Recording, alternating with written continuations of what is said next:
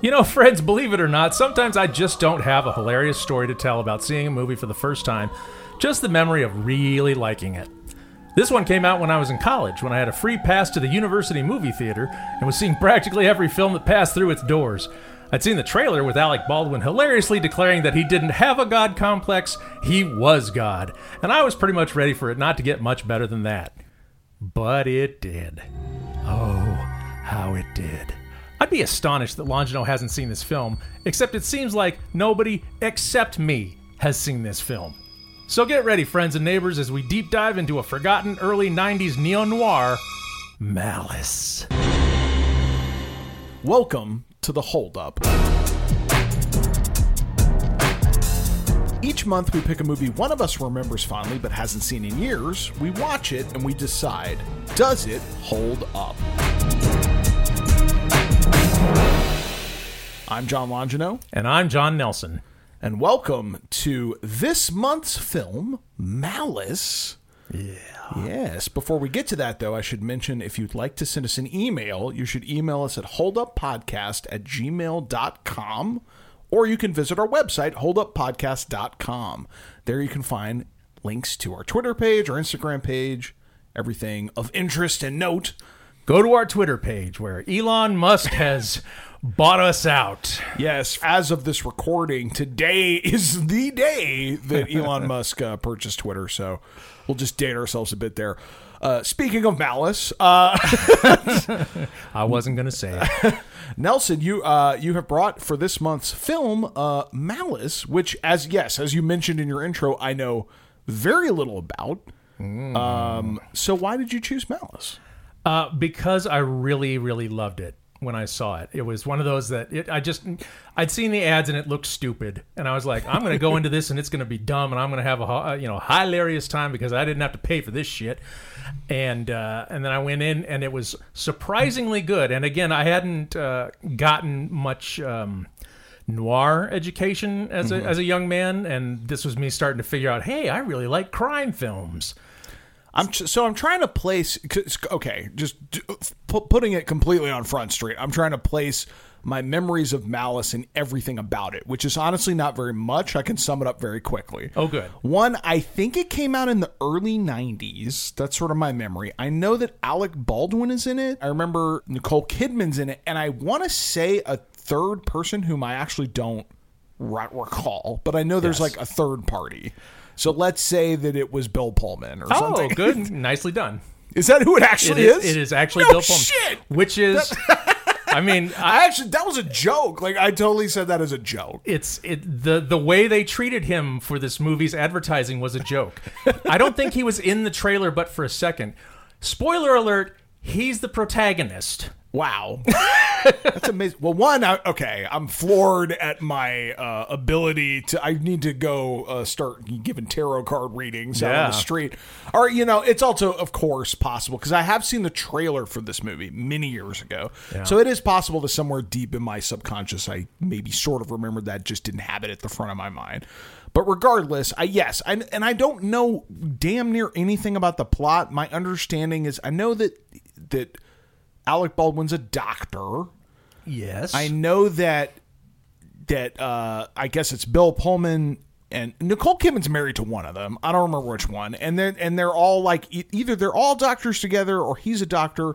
And it seems the question is like, is he a malpracticing evil doctor? That's kind of my memory of the trailer. Okay, good. And I'm going to guess yes is the quick and easy answer. Because whenever you have those movies like, Rear Window or whatever, like, is he a murderer? I wonder. It's always they are. So that's literally all I know about Malice. Okay. I was quite young when the movie came out. I must have been like 10, 11, 12 years old. So I was too young to see it, but I definitely saw the promotion for it.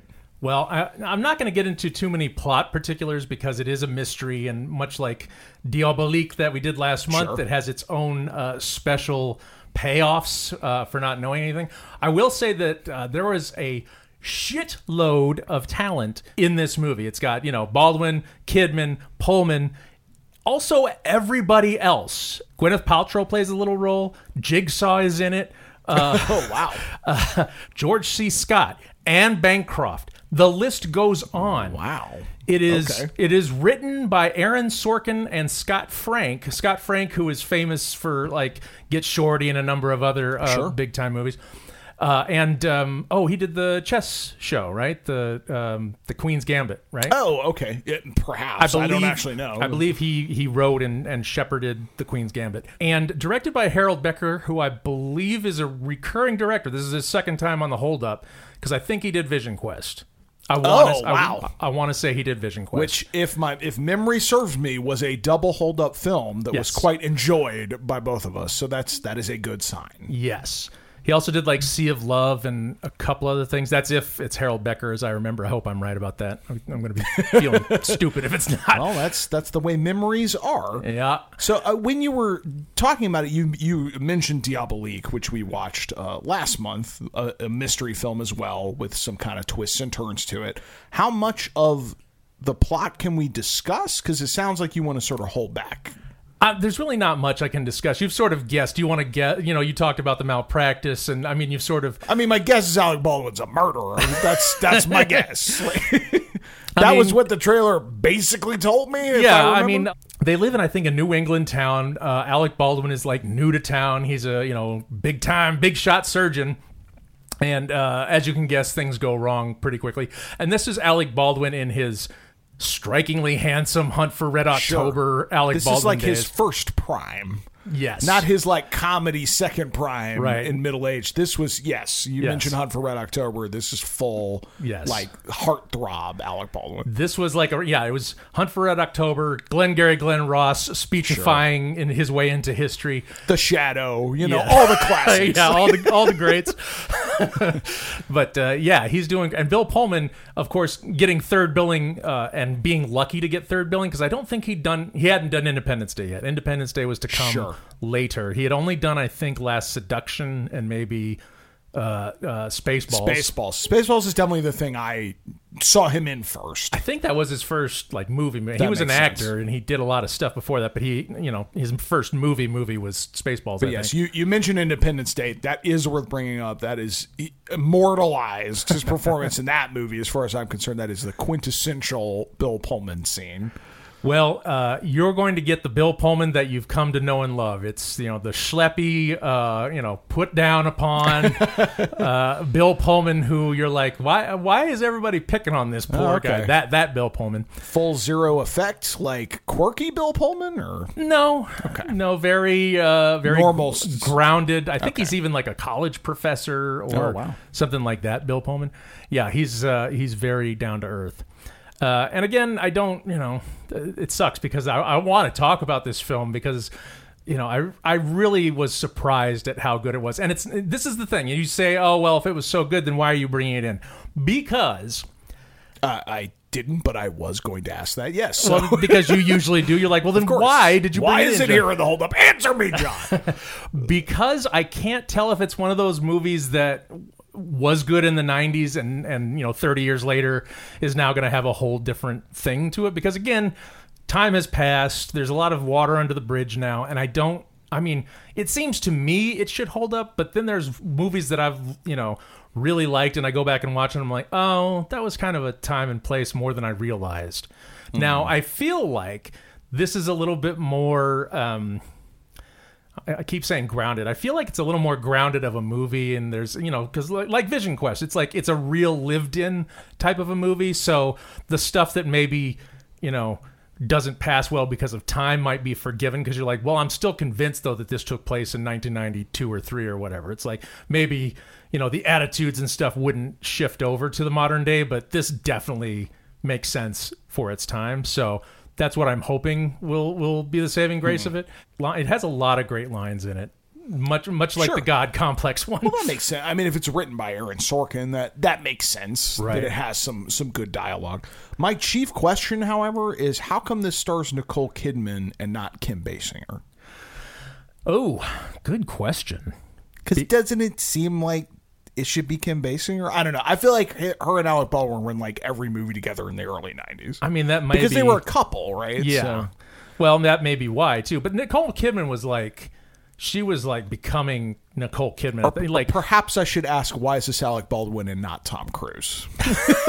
Well, if the shoe was on the other foot. I'm sure you'd have to ask Harold Becker, and I'm sure that the answer is because, well, look at Tom Cruise, handsome man, but he looks like he's short and very adventurous, whereas Alec Baldwin, he's like John Hamm before John Hamm came along, right? He was just like the quintessential, always wearing a suit, even to sleep, like slick, yes, debonair, like, fucking ice doesn't melt in his mouth. I'm trying to think if Nicole Kidman and Alec Baldwin were ever in anything else together. I can't think of anything. Because that's why it seems, I mean, I don't know, it makes sense. They're in a movie together. But that's why I'm bringing up these other actresses. Because they, like, Alec Baldwin, Kim Basinger did a million movies together. Tom Cruise, Nicole Kidman did a million movies together. So, well, Tom Cruise was not, and they were both in with relationships her yet, right? I mean, Far and Away was yet to come. Oh, this is before that. Oh, okay. Okay. Well, maybe I'm mixing it up because Far and Away was also in that college-y time where I saw it in the free theater. So, but oh no, Days of Thunder had already happened. So, yep. Dead Calm, Days of Thunder. That's where Nicole Kidman would have come from. I don't know if Far and Away had happened yet, but she was on the rise, and there was something about the way she played this, because up till then she was playing like strict ingenue, like, there's just something about her where she's a little bit more the Nicole Kidman we know now, which is kind of arch. Well, this is early on, right? Like, she's still sort of finding herself as an actress and her range. Yes. Obviously, in the early 90s, this is like pretty face Nicole Kidman, very attractive woman, put in movies as a leading lady kind of thing. Well, you've sort of guessed the malpractice thing, but now you have a few more pieces of the puzzle. So malpractice to what end? I mean, what's going on? Why? Well, with off the top of my head, with the film called Malice, my guess is he's intentionally harming people. Like, basically, not a whoopsie. I was drinking too much and the knife slipped. I think it's like, he's a serial killer. Like Misery, like the nurse who gets kills actually infants. There was I can't remember the name. There's a real life case that happened like a few years ago that was along these lines of like a surgeon that was intentionally harming and killing people. Right. Because he was like a sadist, basically. Right. That would be, this is where my dark mind goes. That would just be my guess. Like, go for the absolute worst. And so the film is a sort of tension, I would guess, of Bill Pullman either onto this or suspecting this, and a whole lot of like, this guy's killing people, and then a bunch of people going like, no way, what are you talking about? He would never do that. He's a decorated doctor. He's great. And he's like, and he's fucking my wife, Nicole Kidman.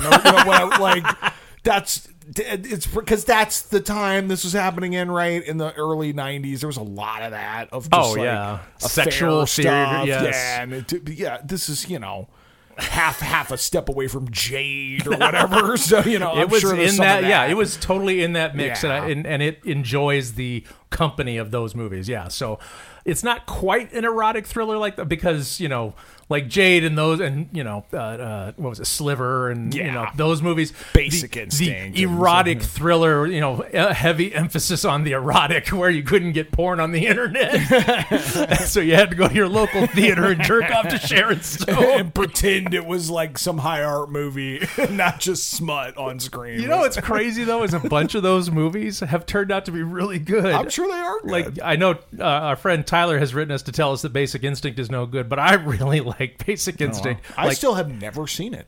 What? Oh my shitting god! Maybe there's a catch up in the future. That's Paul Verhoeven, man. And this is after he'd done like RoboCop, and that's true. Oh wow, Verhoeven did that one as well. I didn't realize that. Yeah, okay. That makes sense. And he completely manages to like Hitchcock and satirize it. It's good.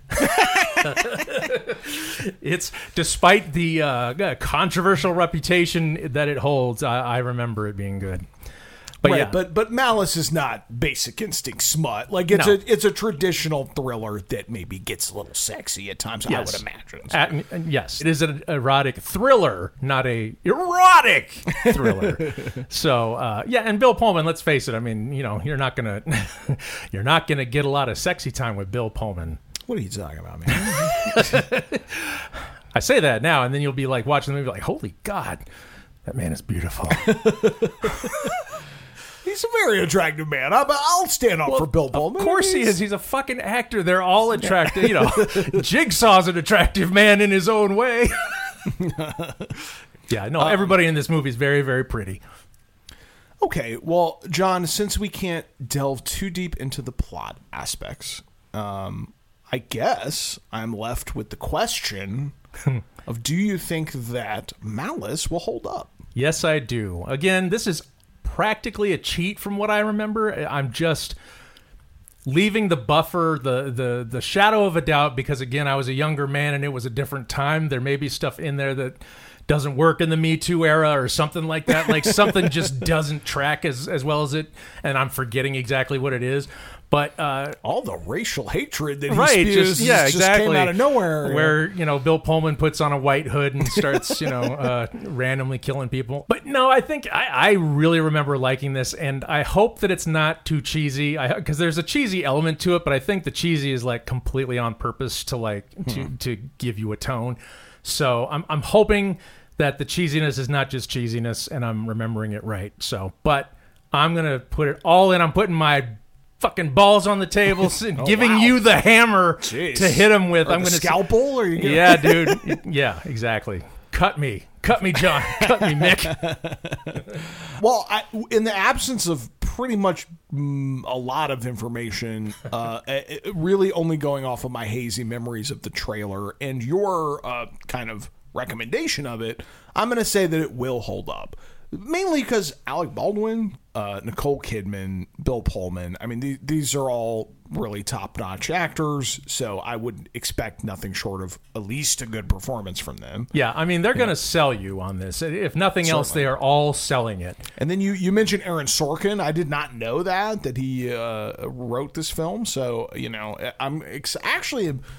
don't know a lot of early Aaron Sorkin movies. You mentioned A Few Good Men. Yeah, well, I think this was sort of it. Like, he did A Few Good Men. That was based on a play that he did. Which I've seen that. It's good. So, and I don't know. I know he did a lot of punch-up work, you know, script doctoring at that time, but this is the only thing I can remember. I'll do the research when we're watching, but yeah, he had A Few Good Men. It was a hit, and then he did other scripts, but they weren't nearly as, like, celebrated is my memory. And then he did The West Wing, and everybody, you know, blew up on Aaron Sorkin, the TV guy. There you go. That my memory of him is like everyone freaking out about Sports Night or whatever, which that's right. Watched. Sports Night was first. I think that was before West Wing. So that's probably he does Few Good Men. He does a couple of movie scripts. I can't tell if like Scott Frank wrote this and then Sorkin punched it up, or vice versa, or some other dude wrote it and they totally wrote him out of it. You know, I have no idea what the backstory on this is. So we'll have to see. Yeah. Well, we are going to go don our scrubs and check out Malice, and we will be right back. The power to heal can be an enormous thing. To save a life, to get blood flowing into cells, if a person can do that, such a person would think that he could do anything. Dr. Hill, I think this might be a mistake. He thought you were going to die. Right about now, he's wishing I did. I have an MD from Harvard. I am board certified in cardiothoracic medicine. I have been awarded citations from 7 different medical boards, and I am never sick at sea. When someone goes into that chapel and they fall on their knees and they pray to God that their wife doesn't bleed to death, who do you think they're praying to? You ask me if I have a God complex? Let me tell you something. I am God. Ladies and gentlemen, we are back from viewing Malice, the least complicated, most straightforward movie ever made. Mr. Nelson. Single malt scotch. That was real classy, mister. Yeah, now you're playing the game. Now you're playing the game. Oh, man. A lot of thoughts just popping out of this thing. One that I thought was the most hilarious to me was...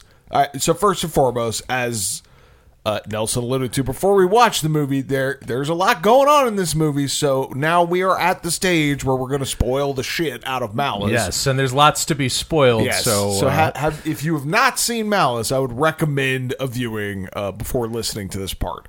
Regardless, I was thrilled in that, like, Nelson, you had sort of teased that there were surprises and twists and things to come. So I have to give the film a lot of credit because I was watching with quite an eye for that kind of thing. And to me, the one thing we didn't discuss before going into the movie is there's this whole plot about a campus serial killer rapist going on. And Tobin Bell, a.k.a. Jigsaw, is the serial killer. Yes. It's point blank. If you're watching this in 2022 and you see the janitor who is Jigsaw, then you're like, well, he's the guy, right? But what was so amazing is the moments before that was revealed that he is in fact this rapist killer. We're sitting here watching. And so I had got it in my head. One, the movie was very successful in completely misdirecting me into the mystery of the movie because I was totally on the, like, who is the rapist murderer? That was what the movie I thought I was watching. Yes, well, that's what the movie sets up. Yes. Yeah, I even very cockily turned to Nelson like 20 minutes in and was like, I'm calling it right now. Bill Pullman's the rapist because Alec Baldwin looks super guilty. That's what's going on. And then we have this scene, yes, with Tobin Bell in the basement of the school where Bill Pullman discovers this killer would cut the hair off of his victims, right? There was this whole thing. And so Bill Pullman discovers locks of hair in the janitorial, keepsake hope chest. Tobin Bell, cigar box. Tobin Bell, super creepy looking murderer guy, comes in. Oh, that's my mother's hair. Bill Pullman walks away. Literally moments after that happened, I announced to the room, and that's what's called a red herring. And your wife, Allie, who was also watching with us, agreed. She said, yes, total red herring. And she's seen this movie before. Moments, literally the second after I declare it's a red herring, Tobin Bell gets all, like, strangly. He comes in and attacks Bill Pullman. It's resolved like he was the killer, and from there I was just totally lost. Like, what is happening? This movie's gone off the reservation. I have no idea what's going on. I gotta say, I was very pleasantly surprised to be just like dead wrong. Yeah, that was really interesting. Well, that was the thing. I had no idea what the movie was about going in. And then I didn't even know there was a serial killer element the first time I saw it. And, of course, the movie starts with a murder. And, of course, I'm like, oh, I guess that's what this movie is. This is clearly what this will be about. Yeah, it's the only movie I can think of where a serial killer is just another red herring. Just so you can get a couple of things. Just so you can throw suspicion onto Bill Pullman and Alec Baldwin, off of Nicole Kidman, and completely obscure the true crime of the movie, which is it's a con job to get $20 million in medical fraud. Yes. There's a murderer, and the medical fraud is the real deal. Yes, I really have to give the movie credit. I mean, certainly I've seen movies with misdirections or sort of, things that they're kind of hiding from you or misinforming you about. I don't think I've ever seen a movie where the kind of main MacGuffin premise of, like, this is what we are tracking was horseshit. Like the boldness to have a serial killing rapist who's cutting women's hair off, murdering Gwyneth Paltrow, just like, and it's not what the movie's about. I could, like, the gall to do that is really, really impressive. And yes, you were totally right. It makes total sense. We were sort of talking about it right, like, moments after the movie ended, and that you have a movie where the kind of surprise of the movie is that Nicole Kidman is a con artist who has been playing everyone. Not only that, she actually knows Alec Baldwin, and they're sort of in it together. It's funny that we watched Diabolique recently. This movie has a really similar kind of thing going on. Yes. Where it's three people and two people are playing the third person like a fiddle. Right. And so, to me, that was really interesting because of all of the possibilities, I was looking to Bill Pullman, I was looking to Alec Baldwin, because I had been set up that a man was raping and murdering women. So my eye wasn't anywhere near Nicole Kidman as like a suspicious person. Right. And that's obviously very intentional. Yeah. And so I was genuinely surprised, which was very hard to do. Well, I've seen it a few times, not in a long time, but I've seen it enough that I knew the twists and turns, obviously, and I'm still watching Nicole Kidman for the signs of breakage. You know what I mean? Because they're getting as close as they can to basically telling you outright, but they can't tell you. There's a scene early on in the movie where Nicole Kidman and Alec Baldwin are in the house alone together, and they're talking to one another. And if you know the secret, you're like, okay, they know each other, and they're basically talking about the crime, and all they have to do is just say one or two words, and you're like, oh, the mystery is no longer a mystery. They're in on something together. But they played Nicole Kidman's disdain for him so well. Like, she pretends in the whole front half of the movie that she can't stand him. Is this the scene where she is in the bathroom, yes, and then he sort of startles her, yes, and then she drops pills, and there's this moment where they're like looking at each other, yes, as Bill Pullman comes in, because it plays on a first viewing, it plays like she's scared of him, and then there's a weird sexual tension, yes, but that of course makes more sense. The other foreshadowing I can think of is there's this whole to-do about he brings a woman over and is having very loud sex with her, yes, with music playing. And Nicole Kidman can't go to sleep, and she's incredibly irritated. Yeah, she's pissed the fuck off about it. And that, in the context of like they are lovers pulling a con together, then Nicole Kidman's morals seem pretty, low. Right. Obviously, it didn't bother her too much, but it doesn't really make it clear, but one could guess perhaps she's jealous or upset that he's having sex with another woman, and that scene plays totally differently if you know their true relationship. Hilarious, of course, because what is she doing but like priming the pump she's having with Bill sex Pullman. with Bill Pullman, right? So it's everyone's getting passed around. It's like.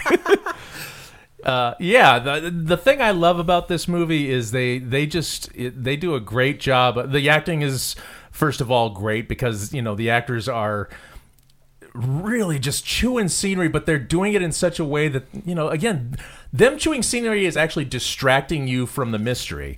Them being like, oh, he's got a god complex, and Nicole Kidman's kind of mad, and Bill Pullman's kind of a schleb, and all these things like work towards you being distracted. You're like trying to figure out, well, what is going on here, and you're never really on your feet the whole day because they throw in enough that it's like things don't seem completely right. I mean, they're living in this weird house.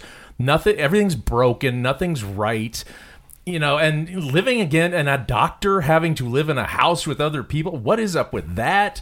There's just these weird things. It's clever that they throw you off balance in a lot of, like, nothing where you're like, well, it doesn't make any sense whatsoever, but you're like, that's kind of weird, though, right? Yes. Why is that happening? And they do that a lot, which is great. So, well, it's really like there are many, many things that put you on alert as something is going on or something is off. They've really early on sort of throw shade, about as much shade as they put on Nicole Kidman is like she might be having an affair, or right. Bill Pullman certainly seems insecure about their marriage or relationship. She's taken these trips into town for 2 hours about her mother's estate, in air quotes, and then she's dropped off by Peter Gallagher as he gives her a weird kiss on the cheek, and Bill Pullman's watching. So, like, you already have a setup like he's really suspicious of her. Yes, which is weird because again they're married and they got a house together, and it's like, right. Well, and it's great because in the first part of the movie you're like, well, that's kind of, I mean, obviously things can happen in a marriage, but it's like, how well do you know your wife? That's kind of weird. And then later on, he realizes, I didn't know my wife all that well. That's kind of weird. Yeah. Well, it's an interesting film also because my point of view was very sympathetic to Nicole Kidman for the first half of the movie. So him like leering at her out the window, asking her questions about why was she with a guy who brought her home? Alec Baldwin coming to the house and disrupting her life and all that. Like, I was very much in her corner. Yeah. So I think that's why it's so just shocking that it's like, oh, she's, I mean, you mentioned a neo-noir. Obviously, that's very much the case. Now that it's like, oh, this is a total femme fatale, like, woman using these men and is a total heartless criminal, which in its own way, plays into certain stereotypes and stuff. But I think for the time, it's an interestingly complicated movie. Right. And it's fascinating. It is a movie that I think I would want to watch again at some point because, much like Diabolique, when we were talking about that, your understanding of what's going on, scenes will play completely differently. Yeah, kind of knowing the truth of the matter. Well, like for example, a great one is at one point, Bill Pullman doesn't have a lot of money. He's an assistant dean at the college, and he and Alec Baldwin are sitting in a bar having a drink together, and Bill Pullman is bemoaning his lack of money, and he's like, oh, I can't even fix my lighting, and man, I'd give my right arm for $1 million. And Alec Baldwin gives him this look like, would you? Would you give your... And then he starts asking these questions about what part of your body would you give up for $1 million? And he is laying out the plot. He's basically saying somebody in this movie is about to lose an organ or something precious to them for money. And it's... But it's just poses like barroom talk. And it's really clever because I was like, oh, man, he's just giving away his whole plan right then and there. And it's like, again, it's one of them like pushing up to the line and sort of daring the audience to guess what they're up to, which I love. Well, right, because here's the truth of it. I mean, for anyone who maybe doesn't remember or maybe did not take our advice and is just listening to this and didn't see the movie, what the fuck is going on? What's sort of shocking about it? The con they are pulling is this sort of malpractice, almost like lawsuit where Nicole Kidman, who is with child and sick, goes into surgery, and Alec Baldwin removes her ovaries because he makes the call that like they look necrotic. And, one of them is actually bursting, so he has to take that one out, and then the other one looks necrotic because secretly he's gone in and mushed around with it. But the whole thing is to make him at fault for taking this away so that she can then sue the hospital for malpractice and then get a $20 million settlement, but they're in on it together. So Nicole Kidman and Alec Baldwin have planned this entire thing, and that's what's so fascinating about it, because even his big famous speech that's in the trailer about him being God, right? He seems an egotistical maniac in that moment. And very visibly he gives that speech like, was God in that room? I am God. When people go to pray that their child lives through the night, who are they praying to? Great speech, by the way. Oh yeah. The lawyer immediately sighs and is like how much do we need to settle for? And it's interesting because the first time you watch that scene, you think he's just delusional and very full of himself, and then, which is still true, but the now knowing the truth of it, it's like, oh, he's throwing the case under the bus so that they get this settlement. It's all an act. And just the tragedy of everything happening to Bill Pullman is horseshit. Like, not only is his wife conning him and totally playing him, this guy he meets from his own high school, by the way. Like, it's just randomly like, oh, we went to high school together. There's this whole sad subtext of like he wanted to be popular. He wants to be like this guy. Right. He's sort of super duped by both of them. I mean, the fact that like the guy fucking his wife, he invites to come live with him. Right. And they've planned the whole damn thing. It's just so sad. I think that's what's so cool about the movie. Once you realize the arc is like, oh, Bill Pullman's a fucking moron and he's been played by everyone. And then he goes to meet Nicole Kidman's mother, played by Anne Bancroft, by the way, in a incredible performance in the film. I think she got Oscar nominated for that, or maybe won. I'll have to look that up. It's really, from there, it was like, that's when I understood the actual arc of the film. Because she has this great line. Basically, in the scene, Anne Bancroft explains to Bill Pullman that her daughter... So this is Nicole Kidman's mother.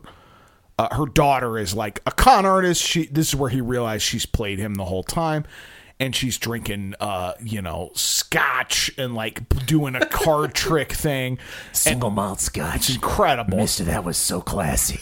And at the end of the scene, she downs a shot, looks at Bill Pullman, and says, "Now you're playing the game." No, it's not. It's even more generic than that. Welcome to the game. That's even better. Welcome to the game. Same shit we say at the top of the show. And then I got it, because then the arc of the movie is Bill Pullman gets played for a sucker, and then he turns it around and plays Nicole Kidman for a sucker and gets her arrested. And so his sort of arc and redemption, I guess, is now who's the fool? Like, I out-con the queen of the con artists. Right.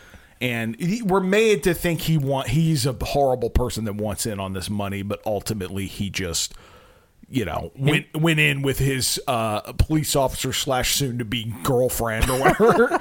Yeah, they have, I forget her name, Fraser's wife, the actress who played Fraser's wife. Yeah.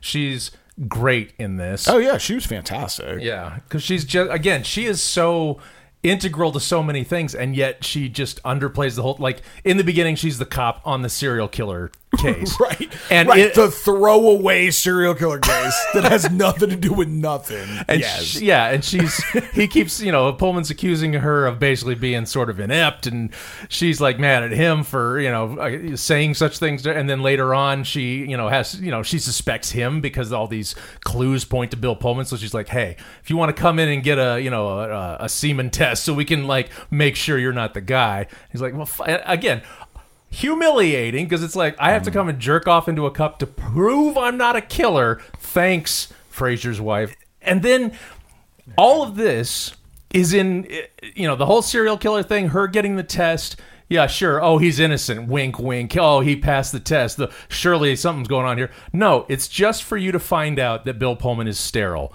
And how does that figure in? Well, because Nicole Kidman was pregnant. It's like this tiny little, like, the movie is over. The serial killer has been brought to justice. Nicole Kidman has left him and gotten her money from the, for the settlement. Everything's over except this one nagging little sweater thread.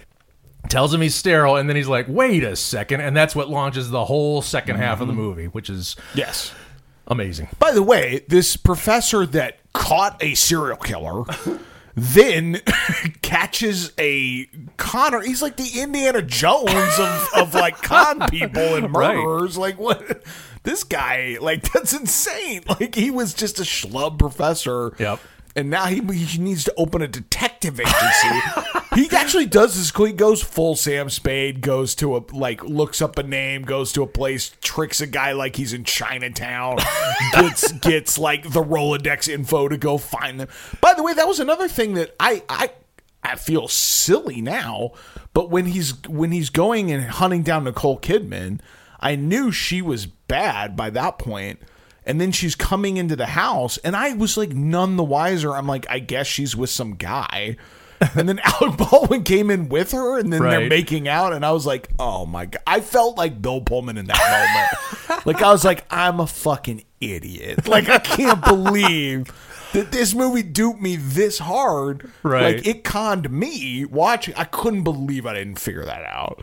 And I was really impressed. Like, oh, wow, you got me. Like, I did not know that was happening. Yeah. Well, and I mean, again, if you pull too many of these threads, I don't think they make a whole lot of sense. Like, this whole thing is based on, like, well, she used to work for this Dr. Lillienfield in Boston, and then she ripped off his practice, and then she moved here and apparently became a student and married her professor. And then Dr. Lillienfield, who actually is Jed Hill and has a practice.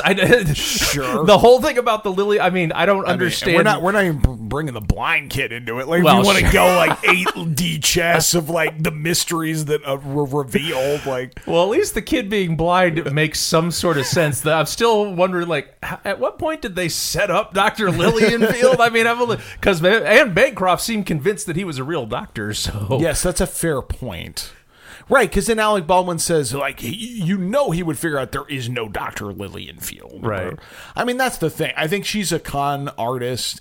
Obviously, she's not going to town to talk to her lawyer about an estate or whatever. So, like, everything is into question. And, what her mom does and doesn't know, who fucking knows? Like, she's that's true. I mean, drunk talking nonsense. That's true. I mean, you never quite know because he goes there basically just asking, hey, can you just give me an address or a phone number for your fucking daughter? And Anne Bancroft's like, I don't know where she is. Give me the scotch. And you'd never quite know if she's telling lies. She's basically leading him down the garden path. And the only reason she does that is because he was nice enough to bring an expensive scotch. She's willing to turn her daughter and turn him on her daughter because he got her nice scotch, which is great. Give it up for Peter Gallagher, his character, because he had no business helping Bill Pullman, but he actually, without him, he doesn't figure anything out because he was the one that was like, hey, go see your mom and bring her some scotch. Well, he doesn't even say go see your mom. He's actually, well, he says it, but he doesn't know that he's giving away privileged information because right. He's like, talk to her friends, talk to her mother. Bill Pullman's like, what mother? Her mother's been dead for 12 years or so, she says. But he does know he's kind of fucked up a bit. He's like, oh. Yeah, but he is the one who says, well, if you're going to go see her, you might want to bring some scotch. Yes. So that was interesting to me because he was painted as like, oh, Nicole Kidman might be having an affair with him. Right. So it was interesting in that moment. He's seeing Bill Pullman, bruises all over his face. It's not my child, having a fucking meltdown. Right. And I like that this lawyer takes a moment to be like, I'm just going to throw this guy one bone. Like, it's my client. I shouldn't fuck her over, but like, this poor man. This guy, yeah. Well, I mean, at one point the cop says, your life is basically like Job's. And I think basically it's almost as if they've picked someone who's too big a sucker. They've found the perfect sucker to work this plot in because they need somebody they know is going to make a certain decision, basically. That's the only thing he's there for, is for character background, to make her look a certain way, and to, at the correct moment, say yes. When Alec Baldwin says, hey, can I take out her ovaries? But the fact is they've picked somebody who's such a schlub or such a, apparently, although he beats up serial killers, apparently is such a loser that everybody feels sorry for him enough to throw him one bone apiece. Right. Which is just enough for him to figure out all that he needs to know. Except Nicole Kidman. No bones coming from there. By the way, a funny little side tangent.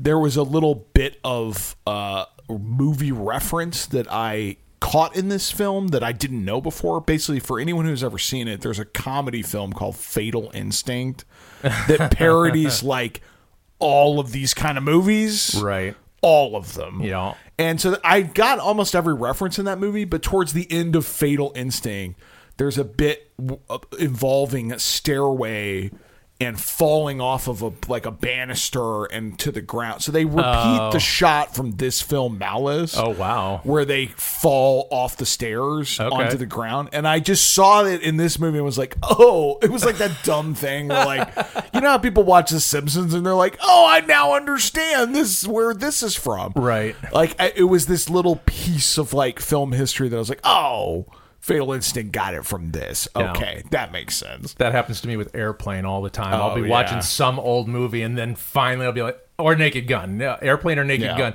I'll be watching some old movie and I'll be like, oh shit, that's where they got. Okay, now it makes sense because I didn't get that joke before. You know what I mean? Right. Usually it was one of the jokes that I'm like, I don't even know what I'm looking at. And they're like, we're referring to a really obscure movie.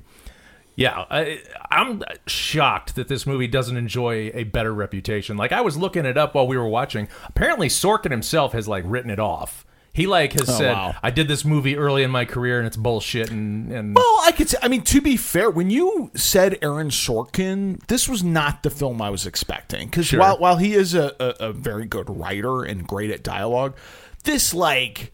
8 twist level crazy. This was just a full on, I mean, not an exploitation film, but it was like not his style at all in terms of the plot and stuff. Well, and again, there were a lot of writers with their hands. There was a guy who I assume was the original writer who was credited as the story writer, which usually means the guy who thought the whole thing up. And then there's Aaron Sorkin, and then there's Scott Frank, and then at the very end of the movie, there's like special consultant William Goldman, and I'm like, well, that makes sense to me. That's where your twists and turns come from. And so I don't know this for a fact, but to me, that sort of explains the throwaway rapist serial killer plot, because I could see that, like, if you think there's a movie with like 5, 6, 7 writers, I could see a version where like that was an actual movie. You know what I mean? Like, it was the serial killer movie, and then someone along the way was like, what if it's that? Right. You know, I think we've seen that movie. Why don't we just throw it away? Right. And rather than like rewrite from scratch, it's like there's all these holdovers from some other movie that now is only serving as a ruse to like movie 8.0. I could kind of see that. But it works, and it shouldn't work with all these like fingers in the soup or whatever, but it's like somehow that it just magically all comes together. And there's a tonal tightrope that is totally... alliteration. Tonal tightrope that is totally being walked on this one because, again, like Anne Bancroft, like looking at me, like, welcome to the gang. That's the worst line ever. It shouldn't work, and yet it's Anne Bancroft with her eyes looking at you all funny and crazy, and you're like, that's amazing, dude. And like Alec Baldwin in his God complex speech, greatness. Well, in a way, the offbeatness and the all over the place of it and the frankly overwrittenness of it in a weird way, while that should be a negative, it kind of serves for if you're a viewer trying to figure the movie out, like I dare you to, like there's just no way, right? Like I've fucking seen a million movies like this. I thought I was so smart. I'm like, well, I got this down fucking pat. Because I expected, I'm like, oh, it's trying to make me think this, so it must be this. I did not anticipate it's doing this to make it look like this, but actually, what if it's this? But actually, instead, it's this other fucking movie.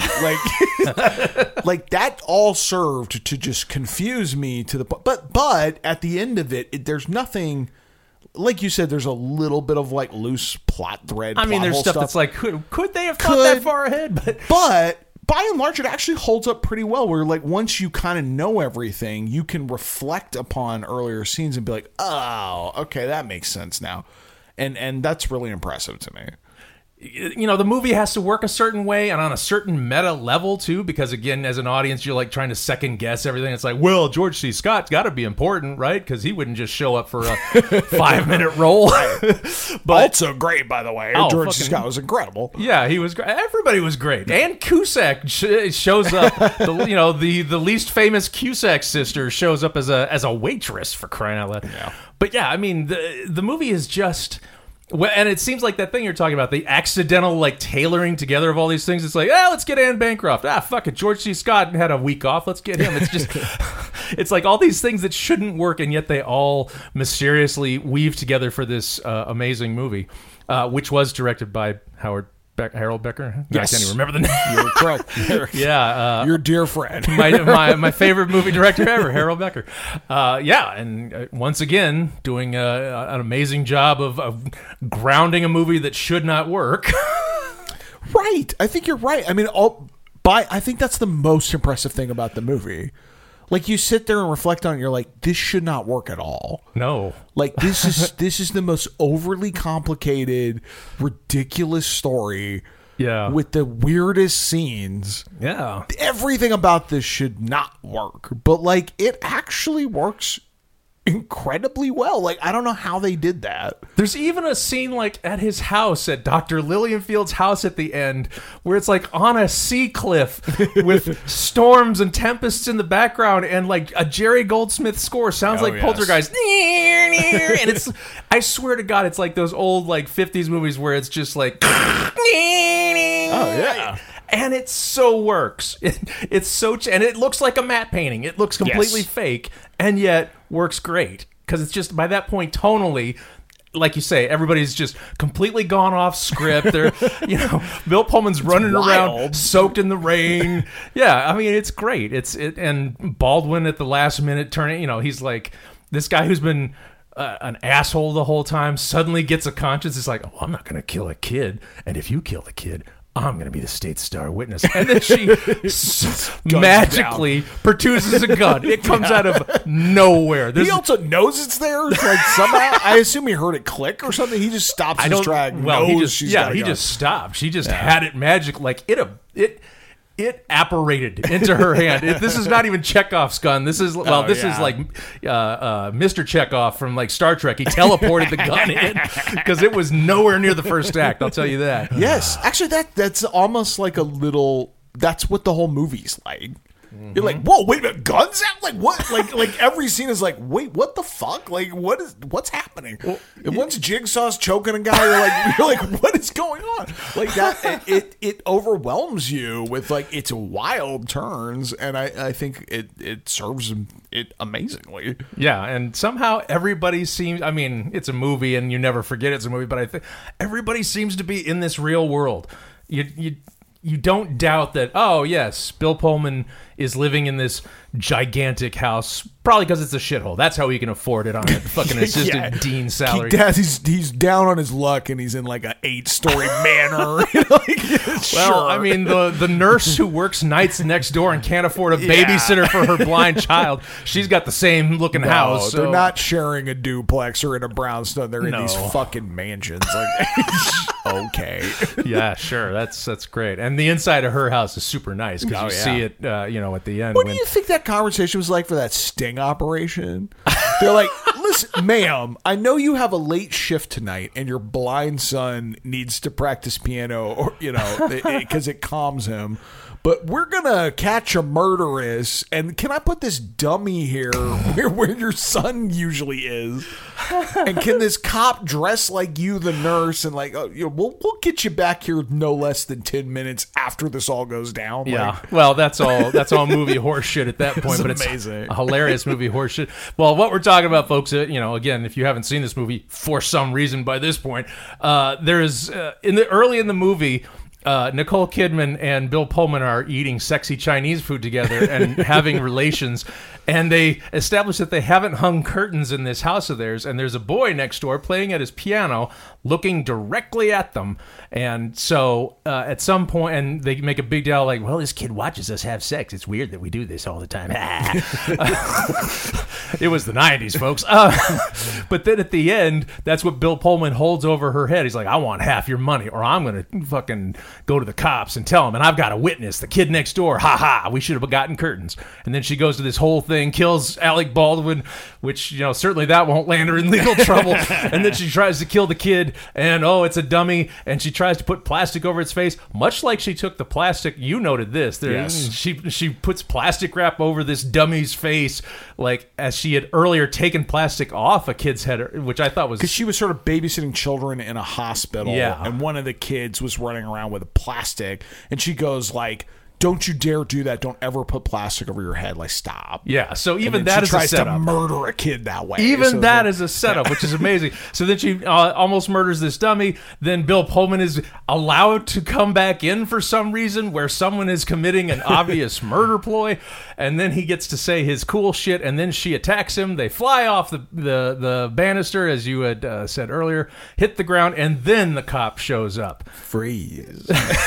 And Bill Pullman's like, what took you so long? He's like, well, I had to drive off in the car to make it look good. It's like, there was an actual nurse looks there that might have... I think she said that they were looking for Alec Baldwin. Oh, right, they were waiting for... Because they thought he was going to come too. And That's right. And then he's like, something tells me he's not making it. Yeah. And then you find out the kid is blind. Yeah, yes. It's like the 8 millionth twist. Like, guess what?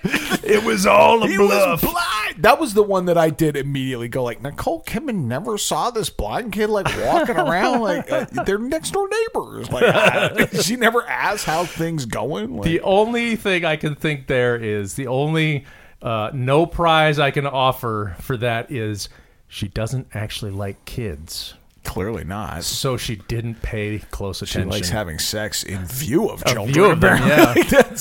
Thank goodness he was blind. That is one of the things I think is pretty funny, though. They set her up as like, oh, she wants kids, and oh, her poor baby was aborted, and she can't have kids anymore. Turns out she hates kids. Oh yeah, with a vengeance. Can't wait to kill them. That's yeah, exactly. Well, Nelson, now that we have given the grand tour of Malice, do you think it held up? Holy shit, yes. Oh, it did me so right. It did. Holy shit, was that movie good. I loved it as much as I loved it the first time, maybe even more, because, oh man, I would keep like trying not to look over at Longino and see his reaction to things. I was afraid that I'd already given away too much by saying, oh, Jigsaw's in it, and then the first thing you see is a serial killer. The fact that I was able to basically almost give it away, and he still was able to enjoy the movie. Yeah, I mean, well, first of all, I thought it held up as well, and splendidly so. I honestly, and I think it's an uncrackable movie, to be honest. There's just no way. There's no fucking world where someone like figures that out on a first watch, because it's just so all over the goddamn place. Like, yeah, it's almost unspoilable, honestly. I mean, well, that's not true. Obviously, you could give away some big stuff, but it's been a long time since I've been made such a fool watching a movie. Like, I was so fucking wrong. That's just great. Not even in the realm of right. Like, that's so great. That's pretty wild. Well, because I know you like mysteries, and it didn't even occur to me how close this was to Diabolique when I picked it. Because I was just like, close. Yeah, this is just one of those movies that I'm like, oh, Longino needs to see it. He likes mysteries and twists and turns. I think he'll like this one.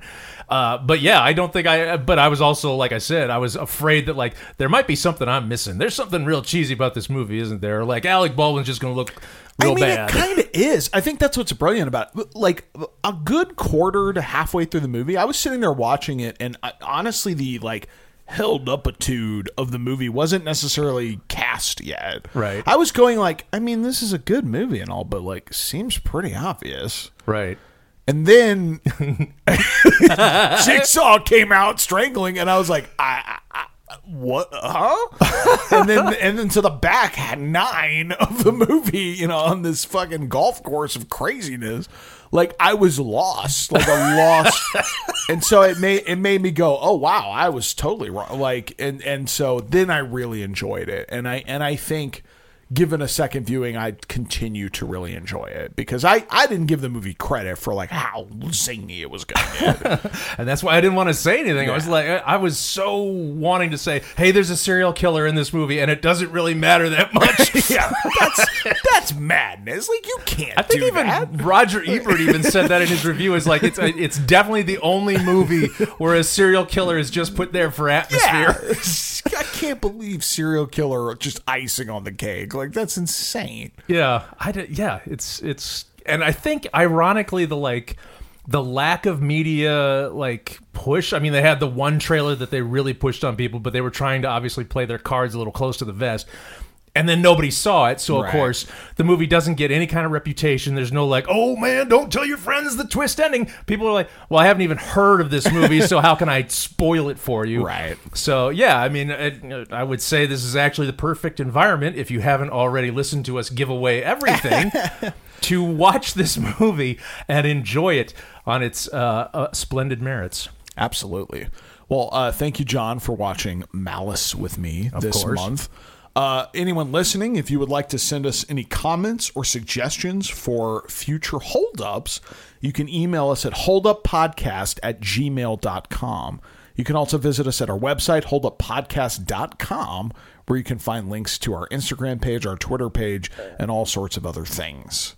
And until next time. I don't have a God complex. I am God.